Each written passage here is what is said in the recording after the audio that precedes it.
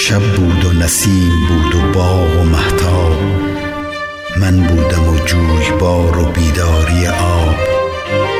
وین جمله مرا به خاموشی می گفتم که این لحظه ناب زندگی را دریاب.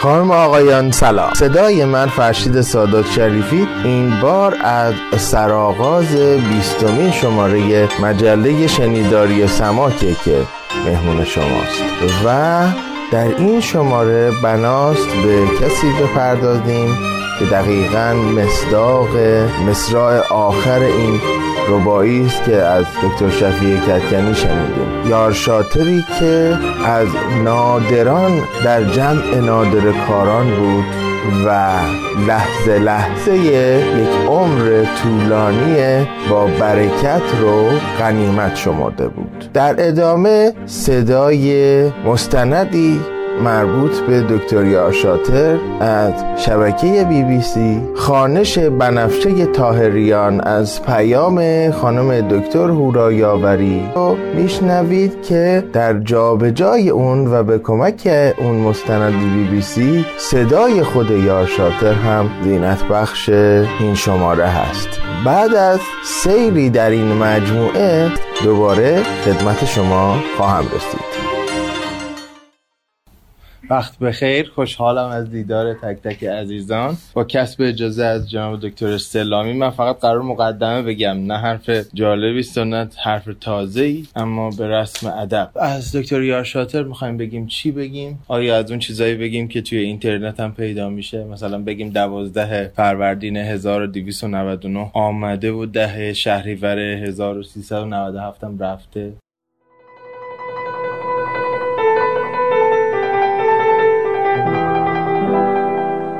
یارشاتر در سال 1298 در همدان به دنیا آمد و در 5 سالگی همراه خانواده‌اش به کرمانشاه رفت.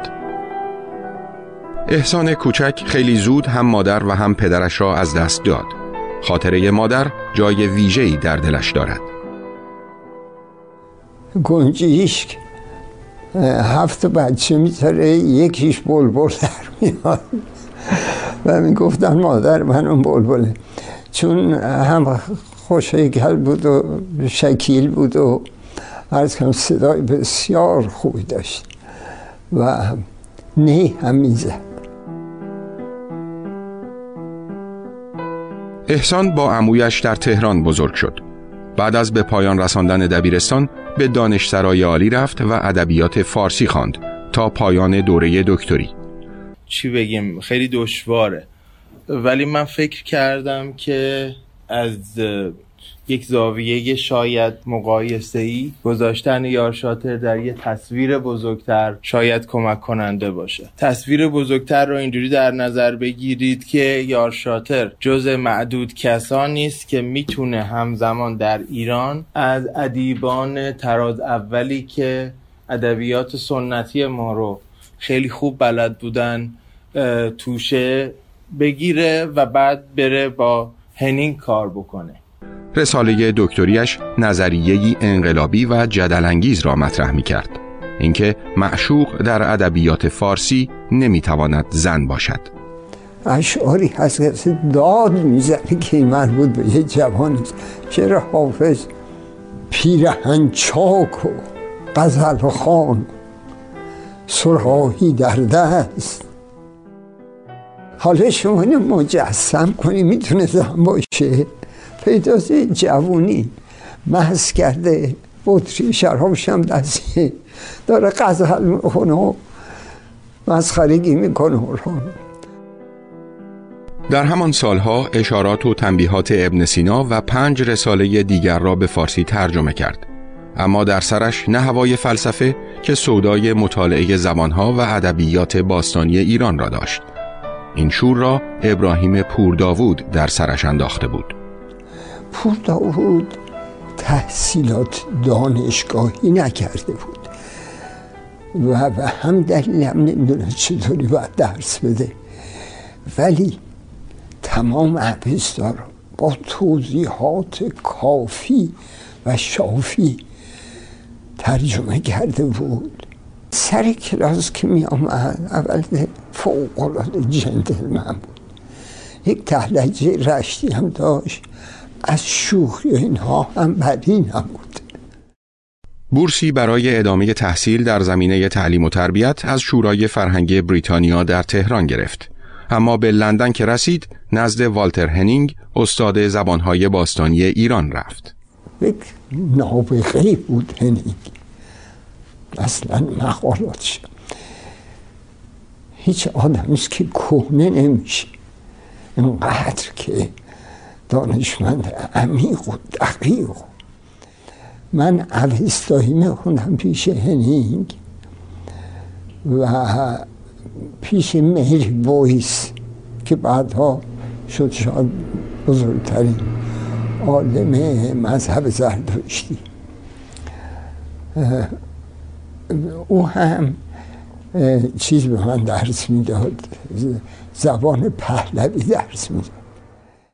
یعنی در دو تا دیسیپلین همزمان که بهره بردن همزمان از اینا تقریبا اتفاق نیفتاده در کسی غیر از ایشون. این تقریبا رو به احتیاط میگم چون حالا ممکنه یه نفر دیگه پیدا بشه که این مثال رو نقض بکنه، ولی تا جایی که میدونم کسی که همزمان در یک عمر یک آدمیزاد فرصت کرده باشه از دو سنت نسل اول استادان دانشگاه‌های ایران که از سنت غیر دانشگاهی میان و بعد برای اینکه بتونن دانشگاه رو به شکل مدرنش پیش ببرن یک رساله رو میگذرونن تا عنوان دکترا بگیرن، تحصیلات سنتی دارن، تربیت سنتی دارن. و یکی از کتابایی هم که این گروه معروف تریناشون مشترکاً با هم نوشتن هست دستور 5 استاد. کسی که بتونه از اون 5 استاد بهره برده باشه، همزمان از هنینگ هم بهره برده باشه، خیلی نادره. و بعد نکته‌ای که وجود داره اینه که به خاطر قسمت دوم این پرفسور هنینگی که ازش یاد میکنیم تحقیقات یارشاتر از حیطه ادبیات کلاسیک فارسی میاد بیرون و میره به حیطه زبانشناسی. شما اگر مستندهایی که هست رو ببینید میگه که وقتی که من رفتم با هنینگ رساله بگیرم باید روی یک کتابی کار میکردم که به زبان آلمانی بود و من مطلقاً آلمانی بلد نبودم. رفتم کلاس آلمانی اسم نوشتم. این تأکید و ترکیبی که به کار میبره اینه، میگه یکی تو سر خودم میزدم یکی تو سر این کتاب میزدم تا آلمانی رو یاد بگیرم. در لندن عشقی که اول آسان نموده بود یارشاتر را به مشکل انداخت. حالا چه کتابی انتخاب کرده بود؟ یک کتابی بود به زبان آلمانی، متن پهلوی رو به خط عبری اون وقت نوشتم، ترجمهش به آلمانی. من نه آلمانی نیستم، نه خط عبری می‌دونستم، نه پهلوی می‌دونستم. این معادله 3 مجهولی بوده. فوری رفتم کلاس آلمانی اسم نوشتم، کلاس انگلیسی اسم نوشتم، یکی تو سر خودم یکی تو سر این کتاب. یک سردرد و چشم دردی پیدا کردم. سرانجام پس از گرفتن فوق لیسانس در سال 1332 موضوع رساله دکتریش را انتخاب کرد. این رساله هم که دنباله مطالعات هنینگ بود نظریه انقلابی را مطرح می کرد، اینکه زبان قدیم مردم آذربایجان نه ترکی که زبانی معروف به تاتی بوده. رساله‌مو راجع به زبان تاتی جنوبی نوشتم. اینا رو وقتی که میذاریم کنار هم به یه آدمی برمیخوریم که آدم عادی نیست، حال و احوال عادی حتی به نسبت محققان زمان خودش نداره، یعنی داره از یک راههای متفاوتی میره. احسان یارشاتر در سال 1947 به اخذ درجه دکترا در ادبیات فارسی از دانشگاه تهران نائل آمد و در همان سال با دریافت بورس تحصیلی از شورای فرهنگی بریتانیا به انگلستان رفت و زیر نظر والتر برونو هنینگ به آموختن زبانها و ادبیات باستانی ایران پرداخت و در سال 1960 در کنفرانس بین‌المللی شرق شناسی که در مسکو برگزار شده بود از پایان نامه دکترایش تحت عنوان زبان تاتی جنوبی با موفقیت دفاع کرد. غیر از والتر برونو هنینگ که استاد راهنمای احسان یارشاتر بود و ریاست کمیته ارزیابی را به عهده داشت، سر هارولد بیلی، امیل بنبنیست و ایلیا گرشوویچ نیز در جلسه حضور داشتند. در تهران یارشاتر با انرژی بیپایانش و شوق سیری ناپذیرش به آشنا کردن ایرانیان با فرهنگ و دانش جهان مشغله‌های فراوان دیگری برای خودش درست کرده بود. از جمله تأسیس بنگاه ترجمه و نشر کتاب که آثار معتبر ادبیات جهان در آن به فارسی برگردانده میشد و همینطور انتشار فصلنامه راهنمای کتاب. دکتر یارشاتر پس از مدت کوتاهی تدریس در سمت دانشیاری کرسی زبان اوستا و فارسی باستان در دانشگاه تهران، تصدی کرسی فرهنگ ایران باستان را پس از بازنشستگی استاد پورداوود عهدهدار شد. در سالهایی که دکتر یارشاتر در ایران بود، در کنار بسیاری از طرح‌های دیگر به تأسیس بنگاه ترجمه و نشر کتاب همت گماشت که کار اصلی آن ترجمه آثار ادبی و فلسفی طراز اول جهان به کمک مترجمین ممتاز به زبان فارسی بود. ترجمه محمدعلی جمالزاده از داستان ویلهلم تل، ترجمه پرویز خانلری از تریستان و ایزوت، ترجمه محمود سنایی از سه رساله افلاطون، ترجمه مهری آهی از پدران و پسران تورگینیوف و ترجمه ادوارد جوزف از بابا گوریو اثر بالزاک نخستین کتاب‌هایی بودند که همزمان با هم و با شکل و طرحی یکسان در ویترین کتاب فروشی کوچکی که بنگاه ترجمه و نشر کتاب تأسیس کرده بود به بازار عرضه شدند و مورد توجه و استقبال قرار گرفتند. بنگاه ترجمه و نشر کتاب مجموعاً 63 جلد از آثار ادبی و فلسفی جهان را با ترجمه ممتازترین مترجمان به بازار فرستاد که از نمونه‌های دیگر آن میتوان از ایلیاد هومر و زندگی مردم نامی اثر پلوتارک در چند جلد نام برد. اما دامنه کار بنگاه ترجمه و نشر کتاب بسیار از این گسترده تر بود و در طول سالهای فعالیت مجموعه هایی چون مجموعه ادبیات برای جوانان، مجموعه کتاب‌های کودکان، مجموعه ایران شناسی، مجموعه متون زبان فارسی، مجموعه کتاب‌های تاریخ و فلسفه، مجموعه داستان‌های ملل و مجموعه سرگذشت بزرگان منتشر کرد که هر کدام از آنها با توجه به فقدان آثار مشابه در آن روزها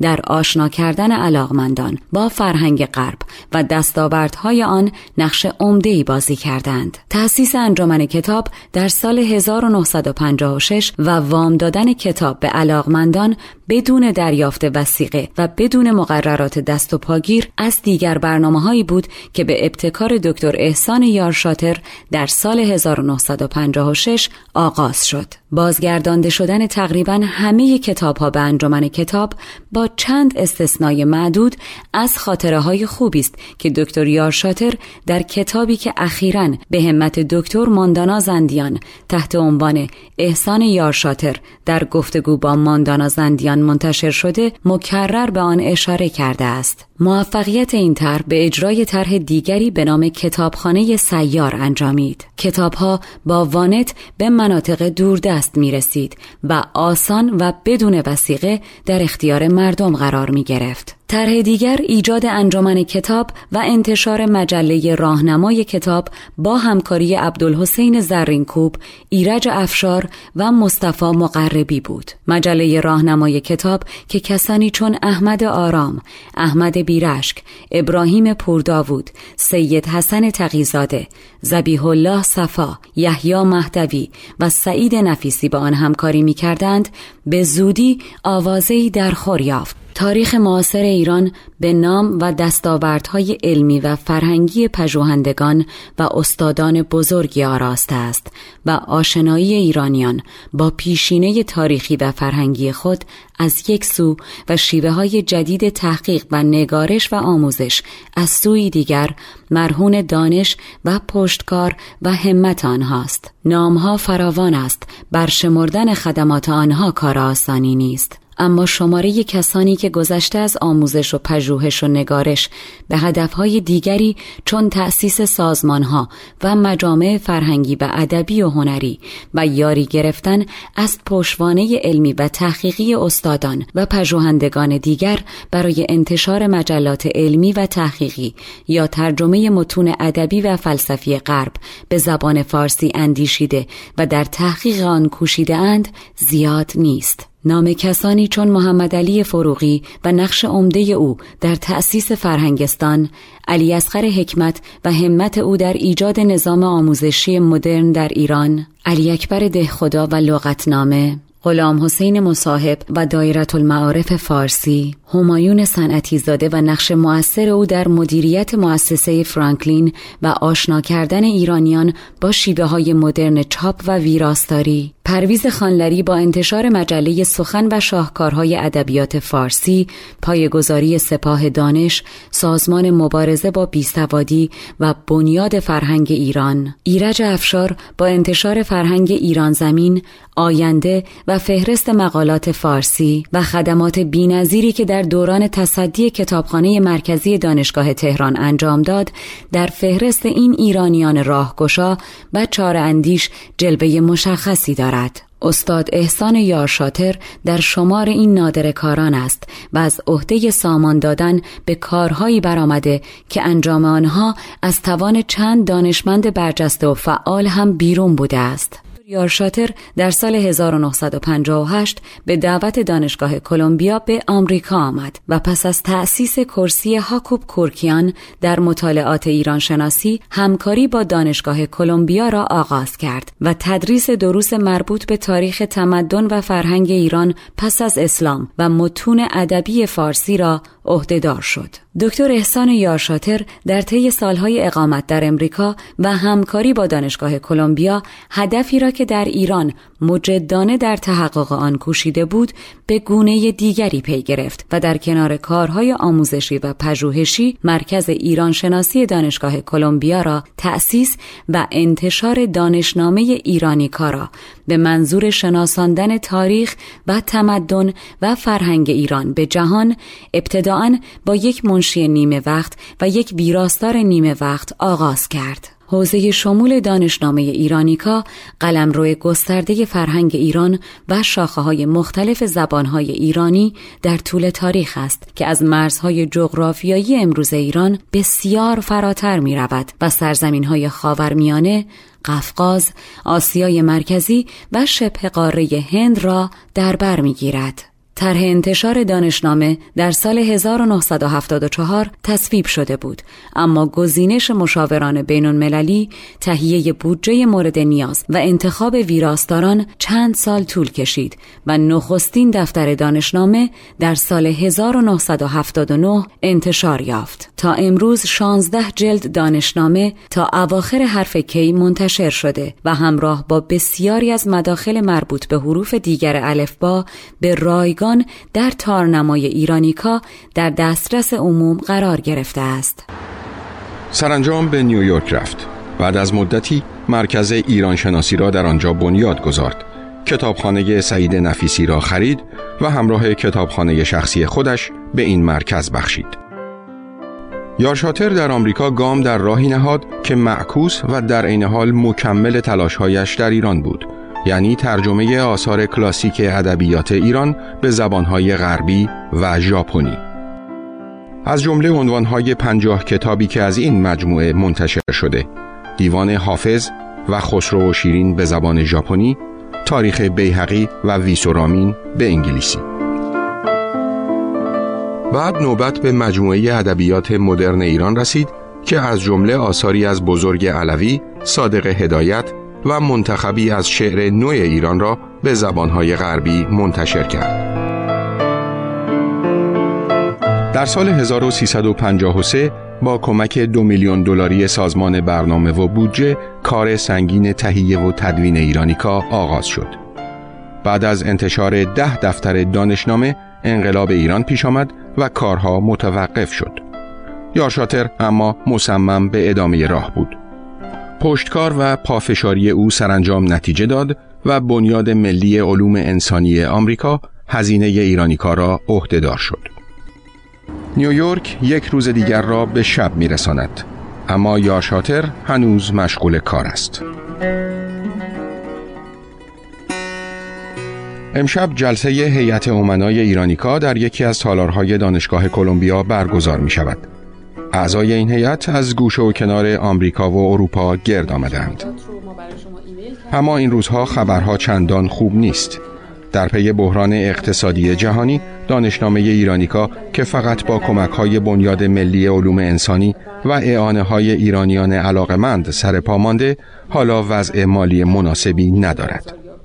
دکتر احسان یارشاتر در طی این سالها با ابتکار، دوراندیشی، دقت علمی، پشتکار و مدیریتی کم نظیر در توسعه مطالعات ایرانشناسی در دانشگاه‌های مختلف امریکا کوشید. سمینار ایرانشناسی دانشگاه کلمبیا را پایه‌گذاری کرد و به تأسیس بنیاد میراث ایران همت گماشت. یکی از هدفهای اصلی بنیاد میراث ایران فراهم آوردن شرایط و امکانات برای ترجمه بسیاری از متون کلاسیک فارسی به زبان انگلیسی و در چند مورد به زبانهای فرانسه، ایتالیایی، آلمانی یا ژاپنی است که از مهمترین نمونه‌های آن میتوان به ترجمه تاریخ طبری در 40 جلد و تاریخ بیهقی و سیرالملوک خواجه نظام الملک طوسی اشاره کرد. از این گذشته آثار بسیاری از نویسندگان و شاعران معاصر مانند صادق هدایت، جلال آل احمد، بهرام صادقی و فروغ فرخزاد در مجموعه ادبیات معاصر ایران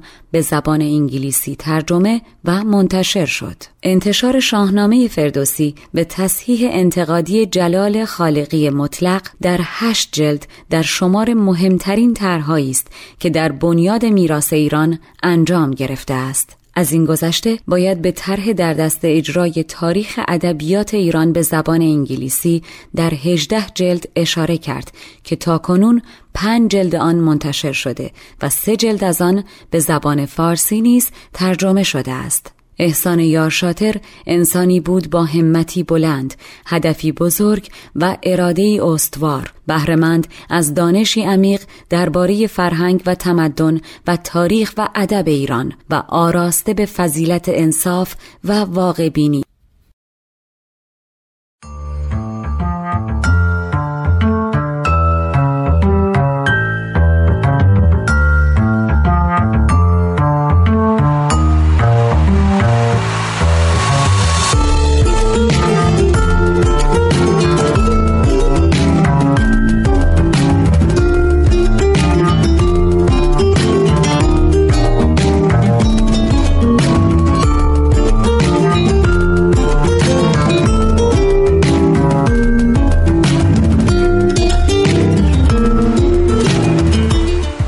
مجله شنیداری سماک، جایی برای گفتن از ادبیات. پادکستی به زبان فرشید سادات شریفی. سماک سلام ماست به ادبیات کاربردی.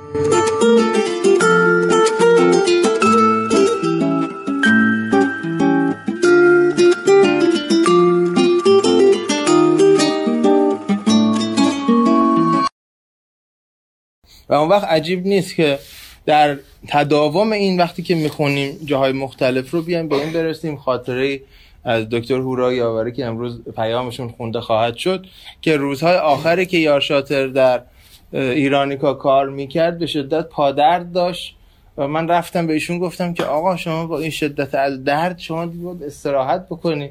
ایشون خندید گفتش که چه کار به پادرد من داری؟ او کار خودشو میکنه، منم باید کار خودم رو بکنم، شما برید کار خودتون رو بکنید. این آدم، این مجموعه رو وقتی که نگاه میکنید، توصیفی که همراه هنینگ روی ارجنامه سید حسن تقی‌زاده نوشته خیلی جالبه. اون کتاب در کمال فروتنیه با وجودی که یارشاتر از سرتاسر جهان افرادی رو گرد آورده که چیزهایی رو بنویسن و تقدیم بکنن به تقی‌زاده و خیلی از اینا هم به انگلیسی نبوده، زحمت کشیده که به انگلیسی این کتاب منتشر بشه. یارشاتر یه مقدمه 1 صفحه‌ای بیشتر نمی‌نویسه روی کار و توصیفی که میکنه از سید حسن تقی‌زاده به نظرم توصیفیه که امروز از خودش باید کرد. اولا اسم کتاب رو گذاشته ران ملخ، یعنی میگه که این کل این 10 مقاله‌ای که ما تقدیم میکنیم به سید حسن تقی‌زاده ران ملخی بیشتر نیست و او انگار در جایگاه سلیمان است. صحبتی که میکنه در اون مقدمه به انگلیسی است، مضمونش رو به فارسی اگه بخوام برگردونم برای شما، میگه باورناپذیره که این حجم از دستاوردهایی که تقی‌زاده داره در عمر یک آدم معمولی جا گرفته باشه. عیناً همین رو میتونی راجع به خودش بگی. دومین نکته‌ای که راجع به تقی‌زاده یاد میکنه این هست که کمتر کسی بود که از تقی‌زاده برای تحقیقات ایرانی کمک بخواد، چه ایرانی و چه غیر ایرانی، و تقی‌زاده دیگه اون رو ول بکنه. یعنی اصلا تقی‌زاده دیگه آدم‌ها رو نه تنها کمک میکرد بلکه رها نمیکرد.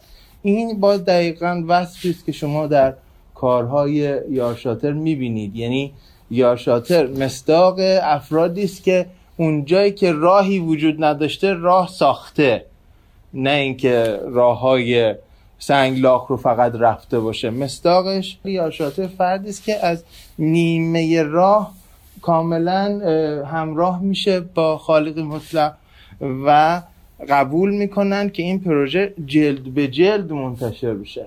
این ریسکی نیست که ناشرهای معمولی بکنن که یک کتاب بزرگی که اصلا تأثیرش ممکنه به عمر تأثیر کننده کفاف نده بگن نه ما هستیم، شما همین الان جلد اول که تمام شده به ما بدید، برای بقیه‌اش هم نگران نباشید.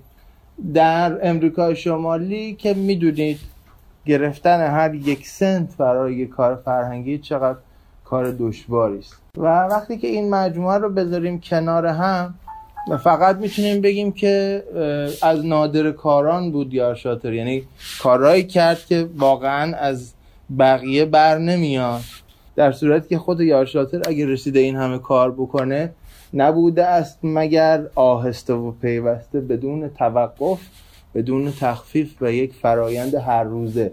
یعنی من فکر میکنم این آدمایی که کارهای معجزه‌وار میکنن فقط به خاطر اینکه هر روز اون کارا تکرار میشه هست و بعد از اینکه یه آدمی حاضر شد هر روز یه کار رو تنها تکرار بکنه شاید آدم‌ها پیدا بشن و حاضر بشن کمکش کنن و این کار با سرعت و کمیت و کیفیت متفاوتی جلو بره. ولی شروعش از این است که شما هر روز اون کاری که همه بیهوده میپندارن اگر باور دارید که درسته انجام بدین و یک روز هم تعطیل نشه. و از این بابت یارشاتر فقط یاد منو به ده خدا میاندازه. اون شرحی که میده راجع به لغتنامه ده خدا میگه که من در کل این مدتی که یادداشت‌های لغتنامه رو فراهم میکردم فقط 2 روز کارامو تعطیل کردم در طول یه بازه زمانی بیش از 10 سال. اگر آدمی شدیم که بتونیم فقط 2 روز کارمون رو تعطیل بکنیم در یه سال، اون وقت شاید بشه یه کمی بریم توی راه این بزرگترهایی که یکیش هم یارشاتری بود که امروز داریم راجبش صحبت میکنیم. به وطن در مفهومی بسیار فراگیرتر و گسترده تر از مرزهای جغرافیایی آن میاندیشید. وطن او به گفته خودش فرهنگ و ادب و هنر ایران بود. وطنی روشن و دلانگیز، وطنی که باز هم به گفته خودش آوای چنگ رودکی و سروده های فردوسی و خیام و نظامی و مولوی و سعدی و حافظ در آن طنین انداز است و آوازه هنر نقاشان و نسخه پردازان و موسیقیدانان و معمارانش در جهان پیچیده است. دکتر احسان یارشاتر در راه اطلاع این وطن، شناساندن دستاوردهای فرهنگی غرب به ایرانیان و آشنا کردن جهانیان با این فرهنگ گام‌های بزرگی برداشت. زندگی و دستاوردهای فرهنگی دکتر احسان یارشاتر هدیه‌ای است به فرهنگ ایران و به مردم ایران. متشکرم. خب انسایکلوپدی احتیاج به پول داشت من هم پیش خودم فکر کردم من این مدتی درس دادم، تحقیق کردم، حقوق گرفتم، این که مجموعه نسبتا خوبی فراهم شد و اینها را آوردم با آمریکا. پیش خودم فکر کردم خب من یه مدتی لذت اینها رو بردم، به قول معروف یک وقت برای جمع کردن، یه وقتم برای خرج کرد. این چیزهای عتیقی که من دارم که البته خیلیش مربوط به هنر اسلامی، مثل کاسه و کوزه زیر خاکی اینجور چیزها و تونگ های مختلف که اینها رو ببرن در لندن حراج کن. اینها مجموعاً نزدیک به 300,000 ببخشید 3 میلیون دلار 3 میلیون دلار شد.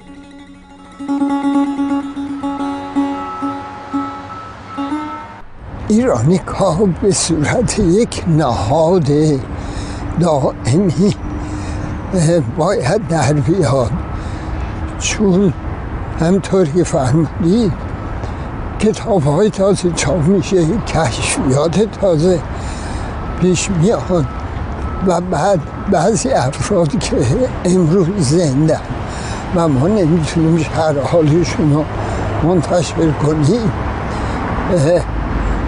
بعد که فوت کردن بعد شرح حال اینها رو بنویسیم و خیلی از مقالاتی که نوشته میشه با تالیفات تازه، با کشفیات تازه باید که روز آمد بشه به اصطلاح.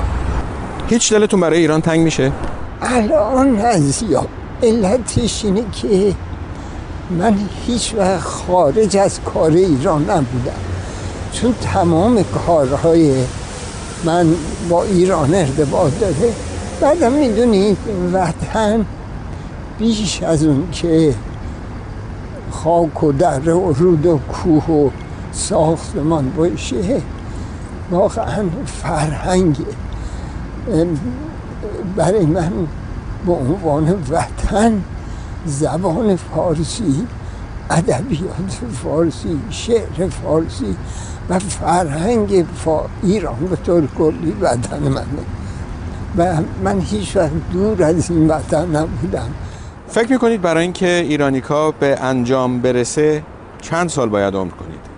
من اگه بیش از این عمر رو کنم مثل اون بیت معروف میشم، گفتا که پیر شوی ای پدر، بیا نفرین که در لباس دعا کرده ای ببین. نه، من الحمدلله عمر شافی و وافی کردم و دیگه هر وقت که به نقطه پایان برسم هیچ ناراضی نیستم. مجله شنیداری سماک، جایی برای گفتن از ادبیات. سماک سلام ماست به ادبیات کاربردی.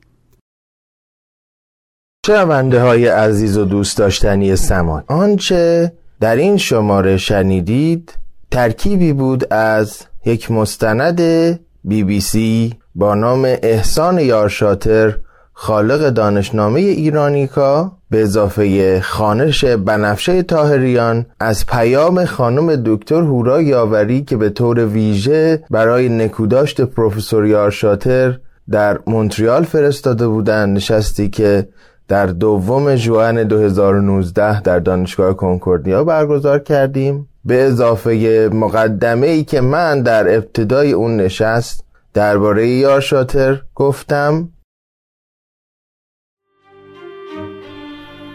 از موسیقی هایی که در این مجموعه شنیدید، 2 موسیقی که در این مجموعه شنیدید براتون بگم که آغاز با برشی بود به نام رباعی 1 و 2 از آلبوم کوچ بنفشه ها با صدای حمیدرضا نوربخش و آهنگسازی هوشنگ کامکار که محصول سال 1394 هست و دعوت میکنم بشنویدش و اگر دوست داشتید کل آلبوم رو بخرید از راه‌هایی مثل بیپتونز میتونید اون رو به طور قانونی تهیه بکنید. هزار نقش برآرد زمانه و نبود، یکی چنان که در آینه تصور ماست. شنونده های عزیز سماک سلام. شاید فکر کنید که این چه پادکستیه که دوباره بعد از جمع‌بندی راویش میاد و سلام میکنه و صحبت میکنه. احیانا متوجه شدید که این دومین ویراست پادکست 20 سماک هست. به دلیل خواست یکی از استادای عزیز و مهربان و بزرگوارمون که به نوعی محور ویراست قبل بودن، ما مجبوریم به احترام خواست ایشون و علیرغم میل باطنیمون صحبت‌هاشون رو از توی پادکست برداریم تا بعداً به شکل دیگری و احتمالاً با بازگفت کاملتری به هر ترتیبی که خودشون مایل هستن دوباره مطالب رو عرضه بکنن. به هر حال وظیفه اخلاقی من در جایگاه میزبان پادکست از یک سو اینه که دلیل تغییر رو به شما توضیح بدم و اینکه چرا ویراست دومی از این شماره و همینطور شماره 29 ویژه دکتر خانلری بیرون خواهد آمد و هم از طرفی وظیفه شاگردی و کوچکتری و جایگاه رفیع استادان اقتضا میکنه که حتی اگر خواستشون چون این چیزیست بنده تا جایی که میتونم گردن بنهم، حتی اگر واقعا برام خوشایند نباشه و انتخاب خودم نباشه. به این ترتیب اجازه میخوام که برای انتهای این پادکست در این ویراست دوم دو ضمیمه مهمی که در قالب یک فایل صوتی بیشتر منتشر شده بود و استثناءً به دلیل اهمیتش یک اپیزود جدا هم کرده بودیم، اون رو در اینجا به شما تقدیم بکنم با این توضیح که صدای اول و سخنان اول از زبانشناس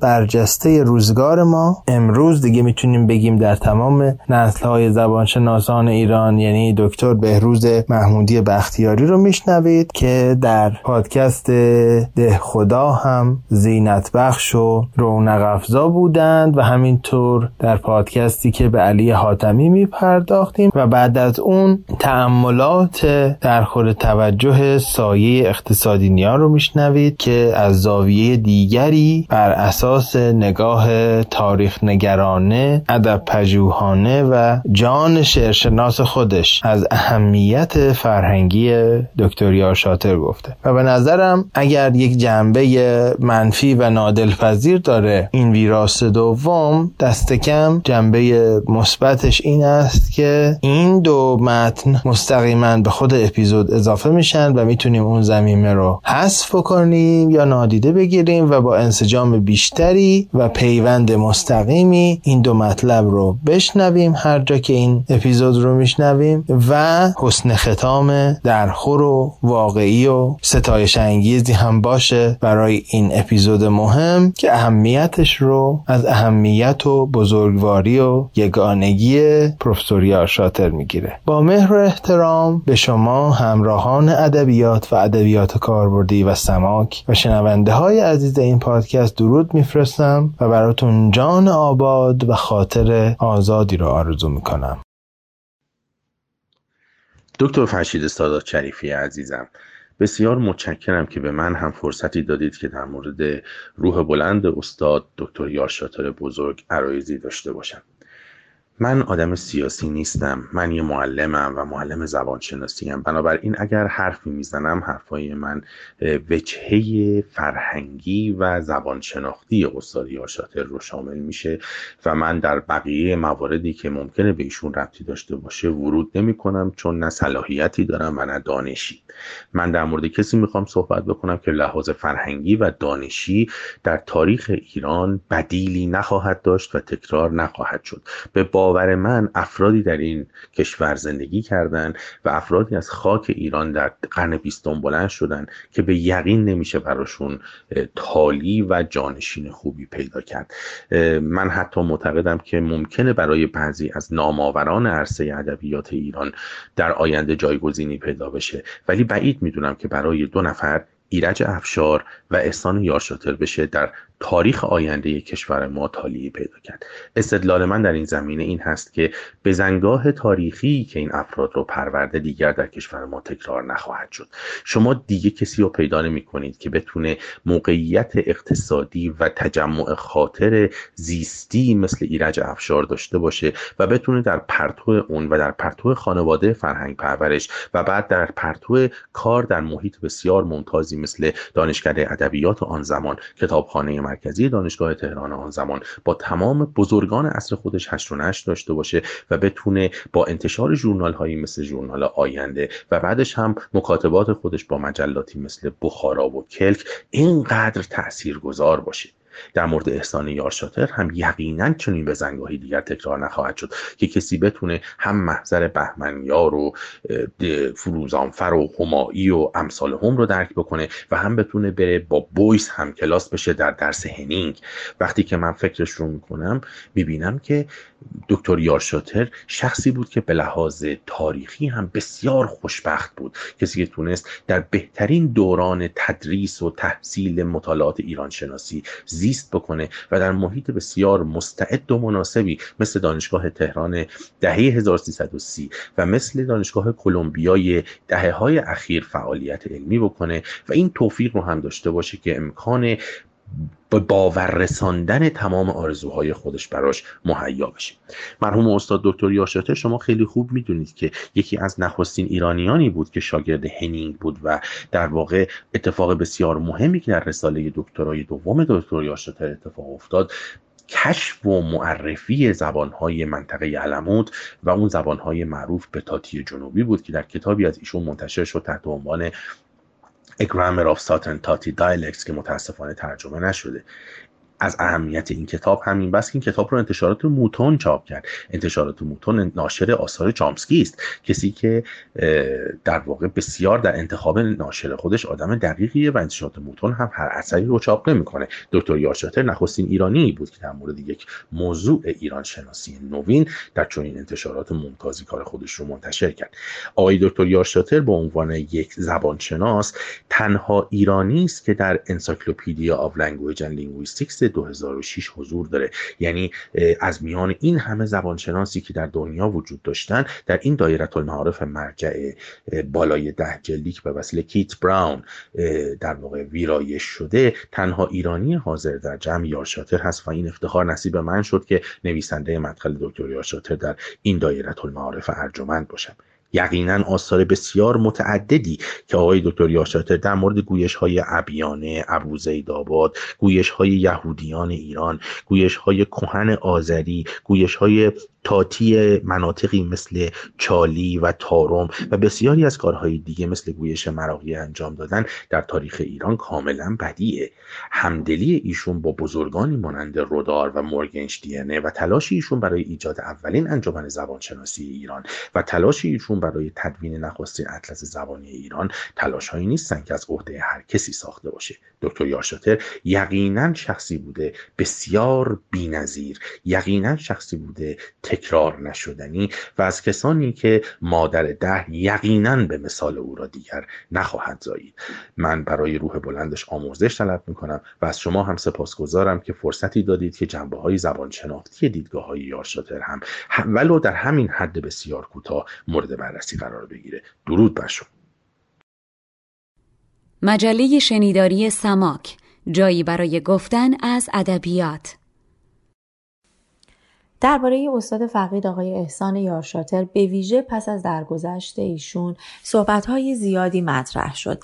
بسیاری از این صحبت‌ها متمرکز بودن بر مرور کارنامه علمی آقای یارشاتر با تمرکز ویژه بر کاری که طولانی مدت و سالها تا در روزهای پایانی عمرشون به اون مشغول بودن و اون دانشنامه ایرانیکاست. ارزش و اهمیت دانشنامه ایرانیکا بر کسی پوشیده نیست و پس از درگذشت آقای یارشاتر بسیاری از کسانی که با ایشون در طول سالهایی که دانشنامه تهیه میشد همکاری دور یا نزدیک داشتن، تجربیاتشون رو از همکاری با این استاد گرانقدر در میان گذاشتن. بسیاری از کسانی که از نزدیک در دستگاه ایرانیکا کار میکردن درباره تجربیاتی که در واقع همکاری با آقای یارشاتر به اونها آموخته بود و برای اونها به ارمغان آورده بود صحبت میکردن. این تجربه ها در واقع و صحبت هایی که پس از درگذشت ایشون منتشر شد متمرکز بود بر دو محور. یک محور چنان که گفتم همان تمرکز بر کارنامه علمی ایشون بود. محور دیگه متمرکز بود بر مشی اجتماعی و منش کاری و حرفه‌ای آقای یارشاتر.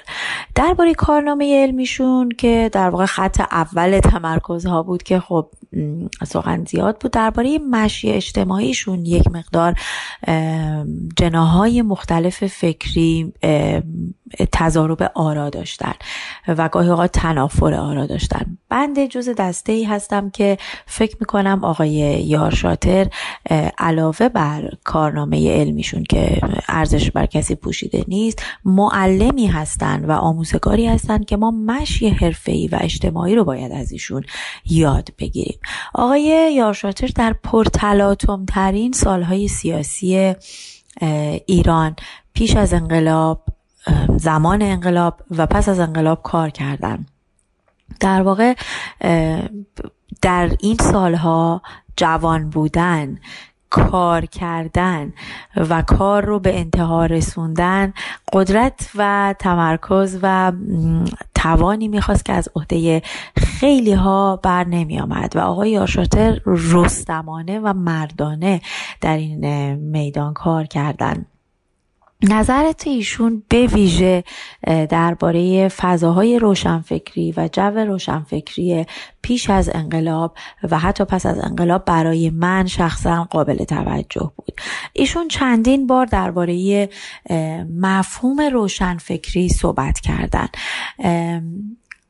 در واقع از مواضع مختلف صحبت کردن. اون موضعی که من با ایشون بسیار همدلم و بسیار تحسین میکنم نوع برخورد ایشون رو با مفهوم روشنفکری در ایران این است که در واقع بدون اینکه بخوان نفی کنن زحمات و فعالیت‌های فکری روشنفکران رو، توجه میدن به فایده‌مندی و سودمندی بسیاری از این فعالیت‌ها در قیاس با کارهایی که می شود کرد. مثلا یک جا میگن مسئله این است که روشن فکر بودن در ادبیات سالهای 40 به بعد به معنای مخالفت با نظام و انتقاد کردن از شرایط جامعه بود و مثلا اینکه کسانی مدام به دولت وقت ناسزا بگویند و از نبودن آزادی شکایت کنند بدون اینکه دیگران یا شاید حتی خودشان بدانند که اگر آزادی بود این آزادی خواهان چه می‌خواستند با آن بکنند. برخورد روشنفکران دوران رضاشاه یا کسانی که در آن دوران پرورش پیدا کرده بودند با شرایط سیاسی و اجتماعی زمانشان طور دیگری بود. صمیمانه می‌خواستند برای وطنشان کاری بکنند. در این پاراگرافی که خوندم نقل مستقیم از آقای یارشاتره، ایشون صرف مخالفت با نظام موجود و انتقاد کردن از شرایط جامعه رو برای روشنفکر بودن کافی نمیدونن، بلکه برعکس اشاره میکنن به روشنفکران زمان رضاشاه که صمیمانه میخواستن کاری برای وطنشان بکنن. جای دیگه هم در یک مصاحبه‌ای وقتی که ازشون پرسیده میشه پس روشنفکر به نظر شما کیه؟ ایشون میگن به نظر من روشنفکرها عملاً کسانی بودند که درد وطن داشتند و به اوضاع ایران میاندیشیدند و راههایی برای اصلاح امور به نظرشان میرسید که البته نتیجه آشنایی آنها با تمدن غرب بود و این افکار را در سخنرانی‌ها یا مقالات یا کتب خود میپروردند. این روشنفکرها حقیقتاً در سیر فرهنگی و سرنوشت ایران مؤثر بودند. بنابراین من فکر میکنم آنچه در هر دو این نقلی که از آقای یارشاتر کردم نقطه تمرکز ایشون قرار داره این است که روشن فکر نیست الا آن که درد وطن دارد و صمیمانه میخواهد برای وطنش کاری بکند. جای دیگه هم در واقع البته با بیانی بسیار خونسرد و بدور از هر گونه طعن و کنایه به این اشاره میکنند که فقط پاپیون زدن و کت شلوار پوشیدن و کراوات زدن و ناراضی بودن از وضع موجود و برتر دانستن تمدن اروپایی اینها نشد روشنفکری. روشنفکر آن است که عملاً و صمیمانه برای وطنش کار کنه. به نظر من این جمله ها رو باید به ورق زر نوشت، باید به دید یک شاگرد به این گفته های آموزگارانه نگاه کرد. چیزی که روشنفکری ما رو از رخوت، از غرغر، از تنبلی و دنبال مقصر گشتن نجات میده چنین گفته هایی است. خیلی ممنونم از برنامه سماک که دعوت کرد من درباره آقای یارشاتر چند کلمه صحبت کنم و امیدوارم که کارنامه علمی ایشون همچنان که چراغ راه پژوهشگران مشی اجتماعی و حرفه‌ای ایشون و انضباط کاری ایشون هم برای همه ما سرمشق باشه. سماک سلام ماست به ادبیات کاربردی.